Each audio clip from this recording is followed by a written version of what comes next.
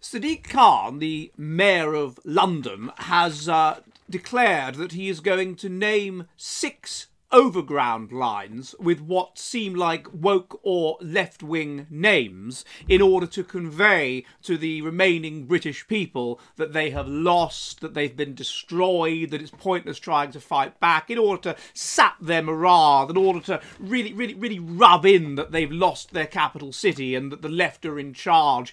And I want to go through the brilliance of these names. I mean, they have all kinds of just wonderful elements to them which I don't think Sadiq Khan has quite understood. They are in many ways the most appropriate names for overground lines in the disordered, criminal, lawless capital that is now London. But before I do that, I just want to make sure that you subscribe. Please do subscribe. It helps us vitally if you do that. And most importantly, subscribe over on the jollyheretic.com, my Substack, because that's where I put all of the videos that are too spicy for YouTube. That's where I put vlogs. That's where I put in-person interviews. That's where I put behind-the-scenes stuff, all kinds of fascinating stuff. And that's where you can support me. So if you value the Jolly Heretic, that's where you can support me for as little as the cost of a pint of beer a month. So please go over to thejollyheretic.com and subscribe, and preferably become a paid supporter. Right, now let's have a look at the names of these lines. They are most amusing. The first is to be called the Lioness Line. This is named after the English women's football team, the Lionesses. So basically, it's named after people who aren't very good at football.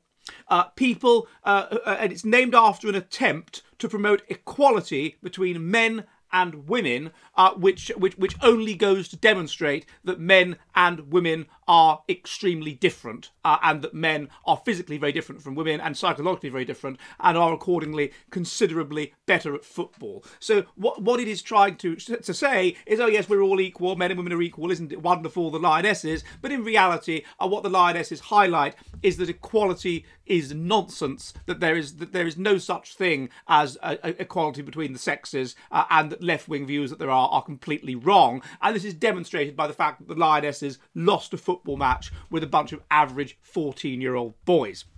The second line is to be called the Mildmay Line. I had to look into what this meant.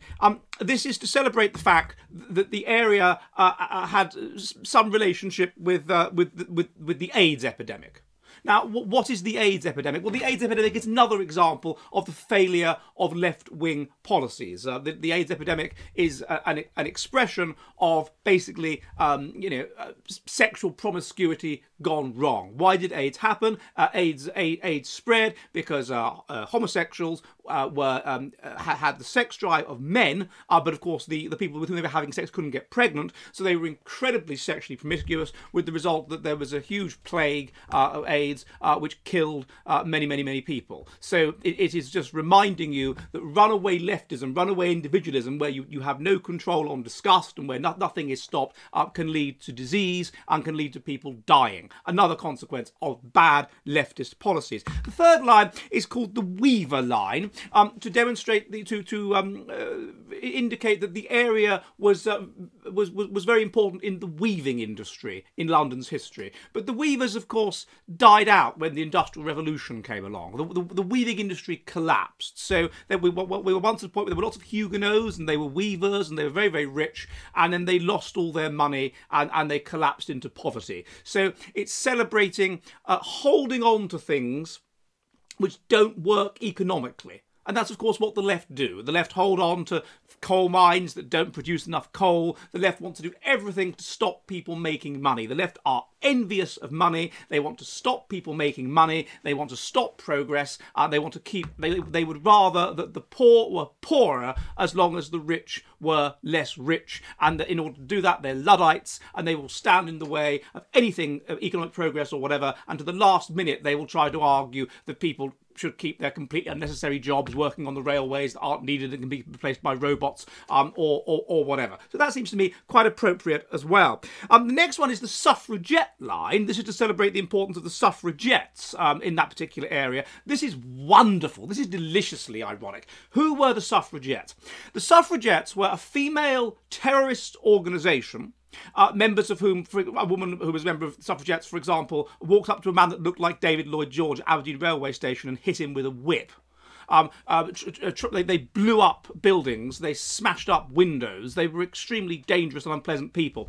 And in particular, we shouldn't forget that they specifically campaigned for the vote for upper and upper middle class women, and campaigned that working class people, whether men or women, should absolutely not be allowed to vote. And I think this is particularly appropriate because, of course, our ruling class hate white working class people, hate what white working class people stand for, hate white working class culture, and that was precisely true of the suffragettes.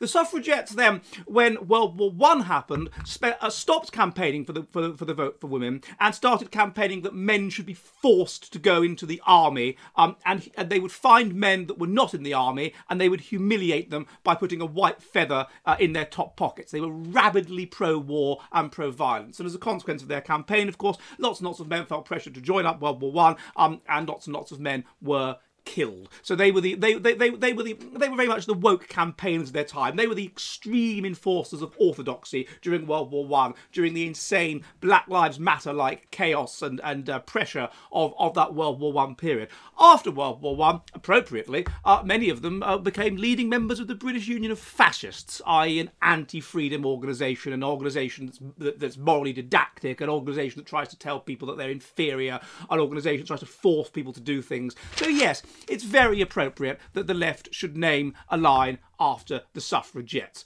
Then we have the Liberty line. This is named after Havering, the Liberty of Havering. Now, it should be remembered that really until quite recently, England wasn't a united country. There were a number of areas within England that were not under the full control of the English crown. There were many of these in Cheshire was an example of this until the 16th century. Durham was an example of this until the late 17th century, County Durham, and Havering was an example of this. It was a liberty. It was an area within Essex around Hornchurch that was outside of London and that was outside of the county control of Essex. And essentially it was a sort of a gangland area that had its own laws, that had its own systems of doing things, that was basically beyond the control of the crown. Consequently, there was lots of illegal activity there. You could get away with all kinds of things there that you wouldn't be able to get away with in Essex or London, such as prize fighting, bare-knuckle boxing, criminality of all kinds. So that's entirely appropriate because to a great extent the police have lost control of London and they don't care. It's rife with knife crime. They're not in control of the place. They've lost it. It's what happens when a society enters its winter and it breaks up. It falls apart into various areas that are not really under the control of the government, and Havering was just such an area. So appropriate that an overground line should be named after Havering. And finally, and most deliciously of all, there is the Windrush line. Get down! Get down! Look away! Look away! Are you ready for the future of the West?